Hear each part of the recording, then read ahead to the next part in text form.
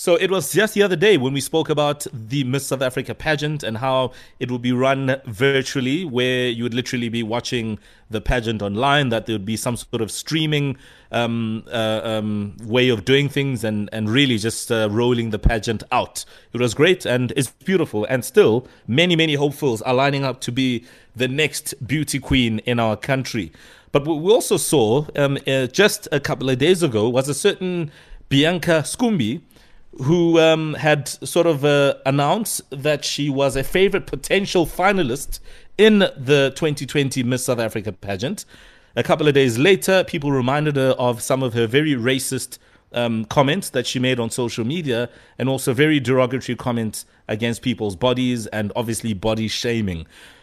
How she managed to wheeze her way in remains a big question, and it also raises questions about the issue of perhaps criteria, eligibility requirements when it comes to the Miss South Africa pageant. So let's get some answers and also a bit of a perspective. We're joined on the line by the Miss SA CEO, Stephanie Weil. Good morning. Morning. How are you? I'm good. And yourself? Yeah, I'm good. Thanks, man. Right. So obviously we've picked up in the news that Bianca, who you obviously are well aware of, has withdrawn from the pageant. What's your take? So I think just for clarity's sake, at this point we're only at entry phase. So anybody can enter Miss South Africa. It's a simple process. As we've discussed, you've got to meet the eligibility requirements, and that's it at this point. As we haven't gone into any sort of judging yet, not for semi-finalists, not for finalists. We haven't done our background checks, which we always do. We follow major good governance in ensuring that we know who our contestants are in every way, shape, or form. So, my take is, as heartbreaking as it is to watch somebody, almost flounder in the limelight, it's a good lesson as well, based on the fact that, we teach our girls every year. It's around ensuring that you understand that social media is something that stays forever. It's about showing you that, being in the limelight is not as easy as one may think it is. It seems like it's all glamour. There's the other side to it too. So, these are some of the lessons that our girls will learn down the road.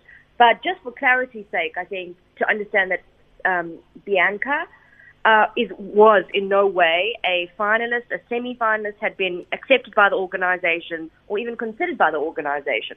At this point, her entry had just been accepted as per everybody else's entries.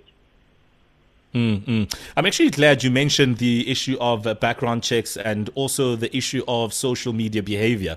But it goes beyond that. It's also about the people, isn't it? It's about the values and the morals that we represent as people. And this must be very important to the pageant as well. Oh, of course. I mean, I think that's the first and foremost thing that we look at, especially when we look at just from an entrant phase, before you even get to a semi-finalist, before the judges even see you. We want to understand who you are. That's the reason that we ask for videos. Once we've adjudicated and we can feel people out, because at the end of the day, we've been all doing our jobs for a while. The judges know exactly what they're looking for, and we're able to assess that their values meet ours. If they make it through to the next level, then even more does that come into play. Values have to meet ours. Absolutely. And what does a Miss South Africa need to be? I mean, who does she need to be? What are some of the values and principles that she needs to uphold? So, barring our obvious ones where she is involved in things like and upholds values like those of beauty, being authentic and true beauty, those of championship, understanding that she's carrying South Africa on her sleeve at all times as a global ambassador. So she's carrying a lot of people with her. Of course, she's an ambassador.